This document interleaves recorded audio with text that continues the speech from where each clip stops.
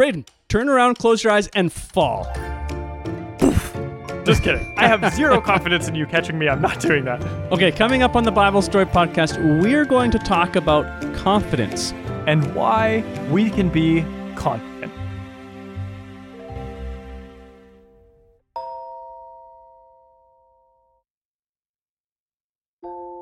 Hello, my name is Braden Pohowicz, and across from me is John Drabert. Hello. John Drabert.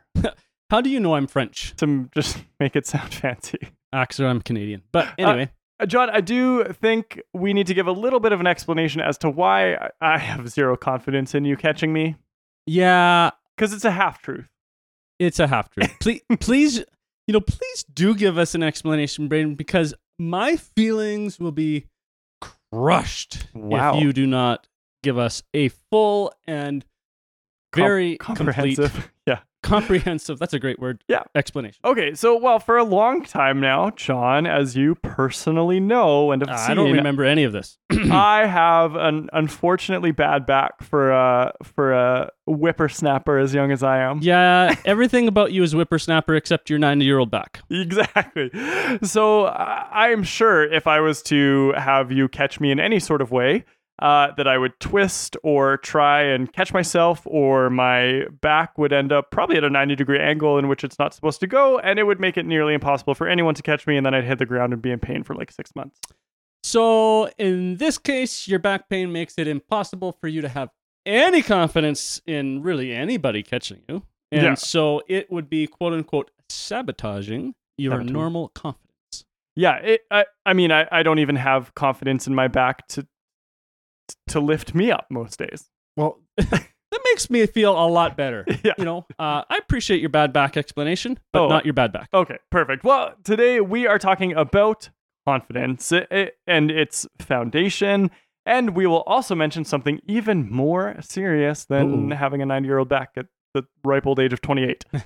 But specifically something that's sabotaging your confidence, and not only sabotaging, but will decimate it, absolutely destroy it. Wow. So confidence, it's a tricky thing. Yeah, it is. I mean, it's kind of a broad topic. It's kind of a vague word. It kind of means a lot of different things to a lot of different people. So so bear with us. We can have confidence, in our skills, our character, our knowledge of, or have confidence in other people to catch them when they fall. Right. Like, John, I have a crazy amount of confidence in you in like all of the ways. Yes. If I had to choose someone, if you were forced to, if someone pushed me down the stairs and I had to choose someone at the bottom of the stairs to catch me, I would probably choose you out of all of the people. Yeah, that's going to hurt for both of us, but I will be there for you, friend. We're such good friends. Oh man. If I'm going down, I'm taking you with me. So having confidence in all those things, right? Skills, character, knowledge, other people, that's not really what we're talking about today, is it? It's not. It's, we're going to jump into the book of James. John, describe that part for us. So the book of James is found in the New Testament, and it's toward the back of the Bible, or the Bible, as you like to call it. Right. If you're using a paper Bible. Bible, yeah. Yeah. And if you're if you're not using the app. So if you're using a Bible, those have a table of contents in the first few pages that'll give you the page number that you can kind of find each book of the Bible when you're looking for it. Okay, so in the book of James, and every other book for that matter within the Bible, you're going to see some large numbers, and those large numbers are the chapter numbers, and the small numbers, well, they are the verses. Exactly. So let's start today's story with a few words from the book of James. John, you're going to read James 4, 7-10 for us. All right, so here I go. So humble yourselves before God, resist the devil, and he will flee from you. Come close to God, and God will come close to you. Wash your hands, you sinners. Purify your hearts, for your loyalty is divided between God and the world. Let there be tears for what you have done. Let there be sorrow and deep grief. Let there be sadness instead of laughter, and gloom instead of joy. Humble yourselves before the Lord, and he will lift you up in honor. That's some big stuff. That's it. That's pretty awesome stuff that he's talking about here. We could do like 6 months on this verse, I think. Okay. Anyway, the main point for today's episode is, as a follower of Christ, our self-confidence that comes from God. Absolutely. Confidence that comes from God is it's fed by humility. Mm-hmm. Arrogance is what's going to destroy confidence. It's going to destroy us. It is a complete orientation to self. We're just absolutely self-focused. Right. Arrogance is self-focused, and confidence is humble, specifically humbling ourselves before the Lord. So it begs the question, like, what really is humility? I think I'd like to say proportionally self-aware, okay? Which means, I'm not thinking more highly of myself than I ought to, but, we know who we are, we know what we're good at, but we also know what we're not good at or who we're not, proportionally self-aware. Right. So humility is understanding the good and the bad within each of us. It's having an accurate understanding of self. So sometimes that's really actually kind of hard. And we may not actually like what we see in some areas, and in other areas we might like what we see. But when we combine all of that self-awareness with the idea of growth and humility, confidence begins to flourish. And Braden, you've got a kind of an example for us here. I do.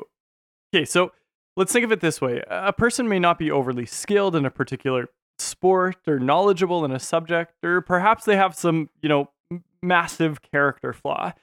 You might think that person isn't overly confident. But, still, if they're growing as an athlete or becoming more knowledgeable in a subject or making better decisions around a certain struggle, they will likely be growing in their confidence as a person, even though they're not, arriving at they're the best at that thing all of a sudden. But they're aware that they have more growing to do and are confident in who they are and who they're becoming because they are self-aware. And that's really interesting because, being self-aware can help a person be humble and thus confident. Right, like me. Humble and confident. Absolutely like you. Except in the, trust fall where it break my back. Right. Absolutely like you. Honestly, Braden, I do think you are a humble person and a growing person. So put that feather in your cap and don't be prideful about it. Gotcha. Okay. As long as I'm not growing outwardly, like chubby wise. Absolutely not. Okay. I will say that if the trust fall wasn't a game, and I already said this, I'd be there for you. Aw. And you know it. Oh, I would jump willingly into your arms. Okay. Yeah. You are right. And John, I would have confidence in not only you catching me, but many other parts of my life and you helping me and being a friend. There you go. Okay, so time for a couple of stories based on our lesson today. Humility brings confidence. So if you have a story, Braden, for us about humility, and then I'm going to follow that story up with a story of my own about confidence. Perfect. Divide and conquer. That's what we're doing. I like it. Okay, so John, you know me well enough to know that, humility is a topic I struggle with. Really? Yeah. And I think because I don't necessarily struggle with being humble, but I don't agree with the definition of it. I think that people... Just today, you looked up the definition and you're like, I don't like this definition. It was a bad definition. Yeah. You agreed with that. I did agree with it. But I do think people have a general misunderstanding of what humility is, what it looks like. I think we misuse the word. Particularly a biblical sense of that word. Yeah. So I believe that we should be able to be confident, in our abilities, in our relationships, specifically in the things that we've worked hard at or those things that God has given us.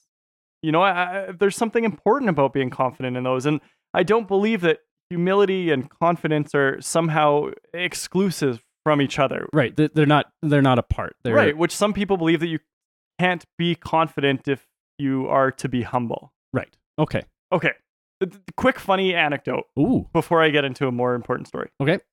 I once took a personality test or like a character test. Did you fail? I don't think so. Maybe that a friend of mine who is taking her master's degree in psychology sent all of us. She was taking these tests and it was kind of fun for us. So out of 30 characteristics, you answered a bunch of different questions and then it ranked you. Right. So 30 personality characteristics. Apparently, the one I scored the highest in is bravery. Wow. I know, I'm very brave. Well, I'm going to bring you in my next adventures. So it's super brave. Which maybe just means I don't think about the consequences enough. Probably. Okay, but the thing that I scored the lowest on was humility. Oh my goodness. But here's again, I think it's because I disagree with their definition of humility, and so that's why they ranked me low on that. Or it's like bang on and we just can't see it. Or maybe that. Okay.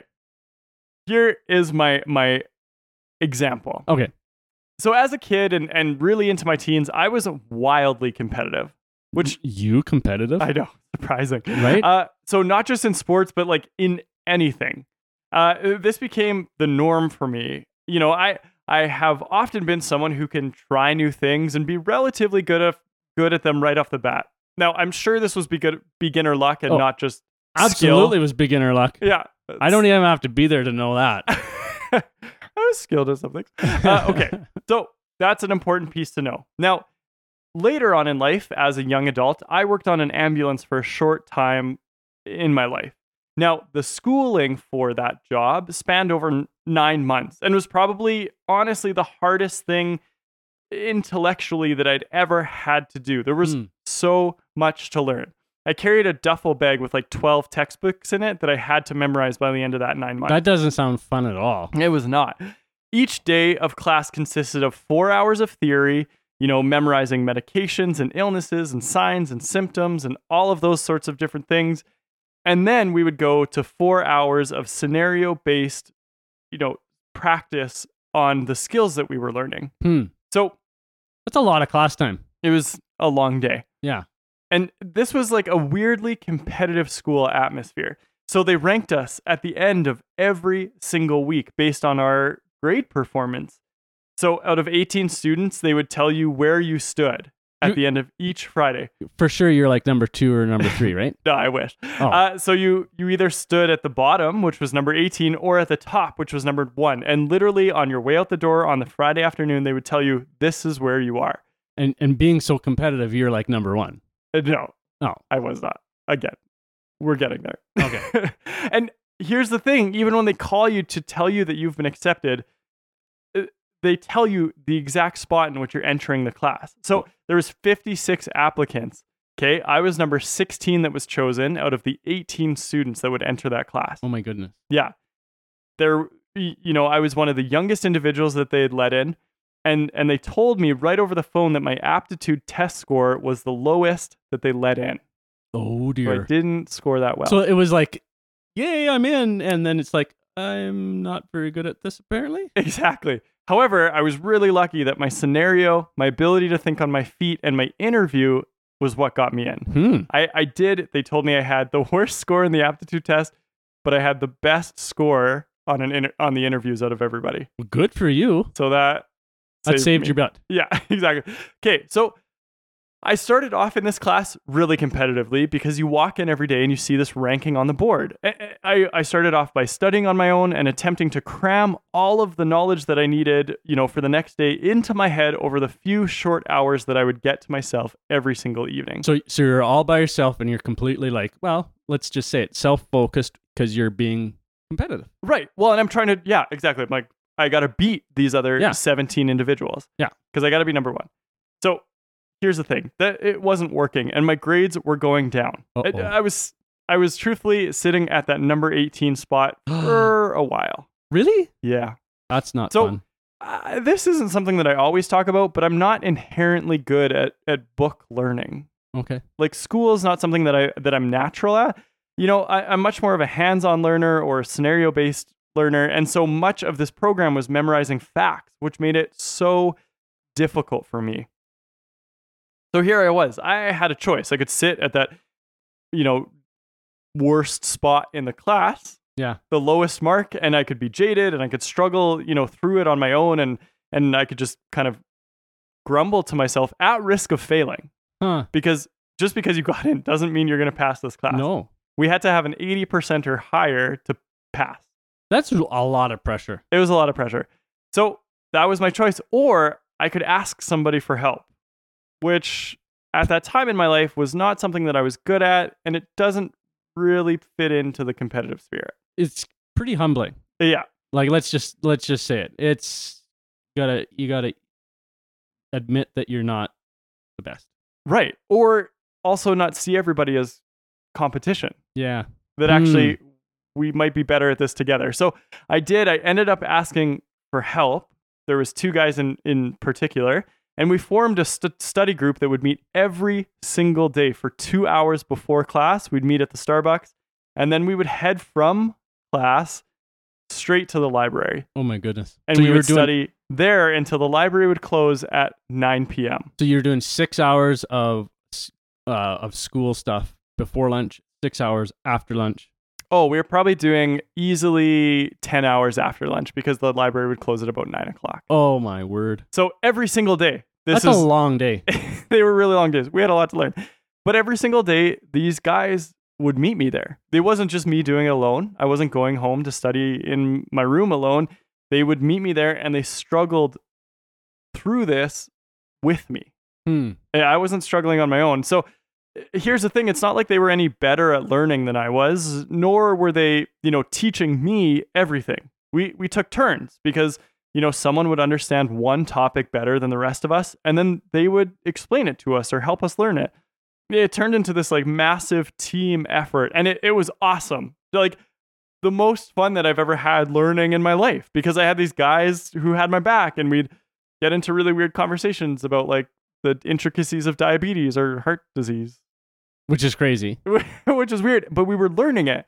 And then one of them would come up with a ridiculous anecdote or word or phrase that would help us remember some of these things. And you'd be sitting there writing a test, and you'd think to yourself, like, the brown cow went up the hill, and that would be some answer to a test question. That's hilarious. And it was because of them. I would have never thought of those things on my own, but it was because of them that those answers would come to me at the times that I needed them. So you crawled your way from 18th all the way to number 1.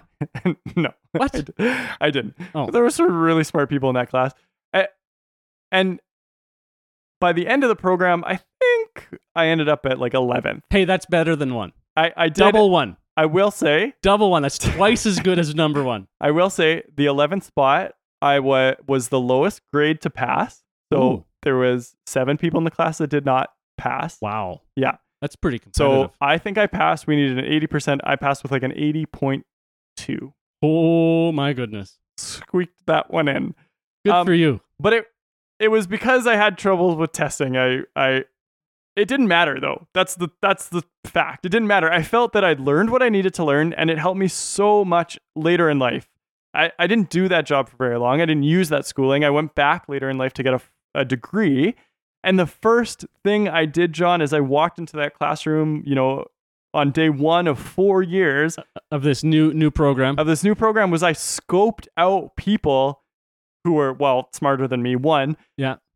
And better than me at school, and who thought differently than me, so they could challenge me and push me to do better. So I didn't have to do it on my own. I again found 3 people that, like, they're the reason I think I passed my degree. Again, you just, like, from day 1, you learned your lesson. You just said, I'm going to humble myself and find people who are smarter than me. And exactly. People who can push me along, who we can, push each other. That's awesome. Way better as part of a team than I am on my own. And the process, truthfully, is way more enjoyable when you have friends around. Yep. So all that to say, I had to humble myself and recognize that I'm not the best at it. I can't do it on my own, nor does everything come easy, even though that's what I was used to. I had to ask these people for help. I had to say, I'm not the best and I could really use a hand here. And I had to let others teach me and be a part of my process. That's such a valuable lesson, because obviously you took away from that and applied it down the road into another class, but and I can see how you're applying that here even at work. I think that you lesson, approach me all the time saying, John, I just don't know these. You're super smart. and you could probably teach me a whole lot more, Mhm. but Mhm. I just really appreciate you. That's exactly what it is. Every time I start a conversation with you, I say, "Hey, John, you're the smarter one in this duo." No, you don't, and I'm glad you don't, because I'm not. No, but it's a lesson that I learned and I apply every single day. That's awesome. Well, thanks for the story No problem. and opening up. You have a story about confidence now. I do. I'm done talking. Okay, so I attended Buck Mountain Central High School. Mm-hmm. Life was good for me, and growing up in my teen years. I was growing in my faith, and not everybody can say this through their teen years. Like, Yeah. through high school, grade 10 through 12, it was a pretty good time for me. But I was growing in my faith. I was well liked at school. Young and handsome. Well, I was young, and and my classmates, they knew that I wasn't into the party scene. So, and they really at that point stopped pressuring me to make poor choices or what I thought were poor choices. That's awesome. I enjoyed playing sports, and I was growing into a leader at my youth group and church. Things were good, and yet, Braden, I really struggled with confidence at school, just like most teens do. So even though it looked like you should be confident because things were going well, but I struggled with confidence, and I'm sure you can relate to this. The difference between being accepted and being an outcast is like razor thin. Oh, yeah. in high school, right? Feels like it can change in a minute. Absolutely. And I saw how life was just super hard for students who were not accepted. It was just awful for them, how they were teased and kind of on the fringes. So I made sure not to talk about my faith at school. I felt like it would have given students even more reason to see me as different and to tease me and to make, really make every single day of my life at school super difficult. So you saw how people could be an outcast and how that made it really hard for them and did not want your faith to make you an outcast. Bang on. Gotcha. You got it. I'm following. So there was a lot of fear with that. And I maybe had an incorrect view or understanding of how people perceived me and my faith. But that was my hang up at that point. Right. So my youth pastor, cool guy, Burl Bend, told me that he had arranged with a bunch of schools in the area to come in at the lunch hour and meet with students from various days. And so a few weeks later, he showed up at my school, Braden, my youth pastor at my school. And I'm just going to be honest here. He was the last person I wanted there. And it's not because I didn't like him. It's not because I didn't want to hang out with him elsewhere, but because of what he represented and symbolized. He was a pastor. He represented the church and Christianity as a whole. Right. And that was super scary for me. So, at church and youth group, I was a very confident person. I was growing in my faith, as I said before. And I was also, I think, Braden, as we've talked about in our episode already, I was becoming more self-aware. So with my youth pastor showing up at school and wanting to hang out with me, I had a crisis. I hope your youth pastor's listening right now. Oh, he totally is. Actually, he's been on this show. Oh, Burl Bend. Burl, if you're listening, I love you. I met Burl for the first time. He's such a great guy. He is a great guy. If he showed up to work right now, I would not be mortified to hang out with you, Burl, just so you know. Me neither. I've grown up since high school. I love you, Burl. So, but I had a crisis. I was super immature in my faith. Yeah. In my character. And I didn't want people to know more about my faith than they already did. Yeah. And you're riding that thin line of fitting in and not fitting in. I felt like I had a lot to lose. Yeah. And look, hindsight is 20/20. I had nothing to lose. But anyway, I didn't want to be a social outcast at school. Okay, so what did you do? Did you run away? I should have. No, I shouldn't have. I wanted to be honest. But my youth pastor's, his mere presence, he didn't teach anything there, but his mere presence forced me to deal with with the difference between my church life and my school life. At school, I was afraid that I had become very, I was afraid I'd become self-focused. Right. I was not a healthy person in that sense. I was, like I said, I felt like I had a lot to lose. You were living a double life in your faith, right? Even though I wasn't necessarily doing anything wrong right. at school. Yeah. And it was hard and scary for me to hang out with my youth pastor at first at school, right? Like, it was like, what is my friends going to say? I bet. And, the noon hour would end and I'd be like, we just talked. We hung out. And there were, it was weird. Anyway, it forced me to make some big decisions. Mm-hmm. And I had to become aware of really the hypocrisy and the lack of transparency at school about my faith. You were hiding. I was hiding. Yeah. Completely 100% hiding it. And now, fortunately for me, I did continue to grow in my faith. It wasn't like, boom, I was fixed as soon as my youth pastor showed up. It was the thing that triggered a long process of healing and of growing. And by the time I graduated, I was confident. I had no issues about sharing my faith and talking about that if people wanted to talk about it. That's awesome. But it was one of those very necessary things. And thank you, Viral, because that was super important for my life. That's awesome. John, I appreciate you sharing. That's not always easy to, share when we're not as confident. Right. Or not as humble. Yeah. Those are hard things to talk about. And Viral, I do need to say this. I'm sure you picked up on my awkwardness. Oh, I bet you were sweating bullets. And not wanting to hang out. And I just want you to know it wasn't you. It was me. Okay, so let's jump back to our story. We're going to look back at the text today. So again, we're reading from James, and James writes about this idea of when we are able to humble ourselves before God, God will honor us. All right, so one of the natural things that will come out of humility is confidence. And there's a very specific reason for this. Right. One thing that comes, with humility is growth. Humble people tend to be people who are growing personally. When we think of our faith and having confidence in Christ, being honest with ourselves is super important. As we become more aware of inconsistencies in our life, and we are faced with that choice to grow out of those things or to hide them, we can either be self-focused and mask that hypocrisy like you so badly wanted to. Yeah. or we get to face that and we get to decide to be transparent and authentic and deal with those issues. So James then teaches us a really important issue. Mm-hmm. And this is, let me summarize a few of the things that James talks about here, okay? We should humble ourselves, be honest and transparent about everything within us.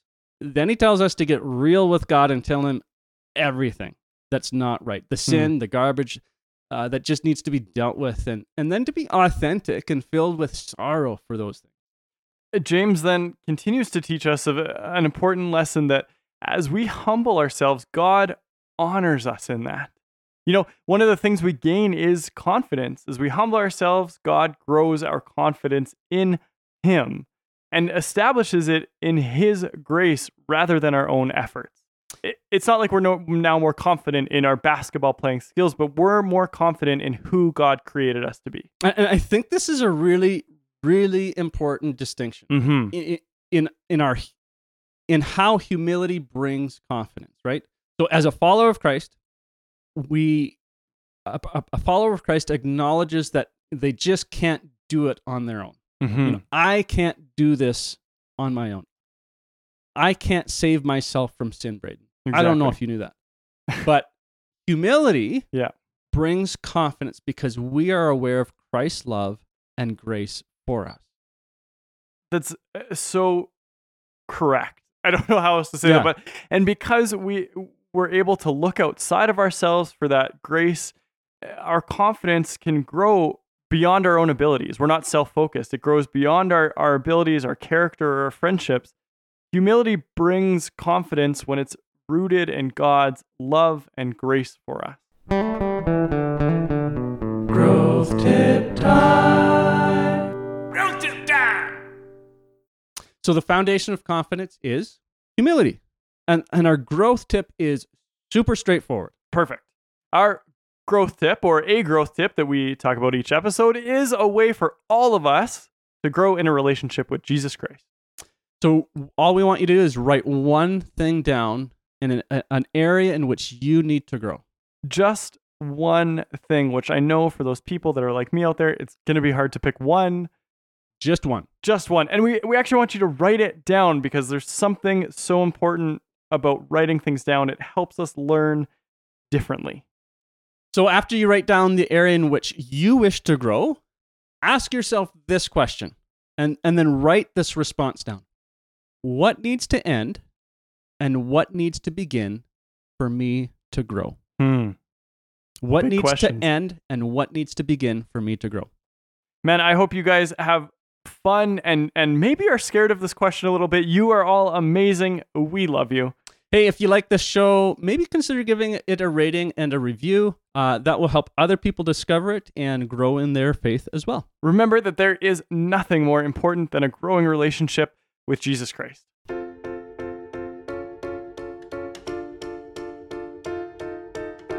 John, have you ever been asked a question that is so difficult to answer that it changed your entire life? I don't think so, but it really seems like you have big expectations for this question here. So maybe this question? Okay, well, not totally what I'm getting at, but we will hear a story in our coming episode about how one question changed my life.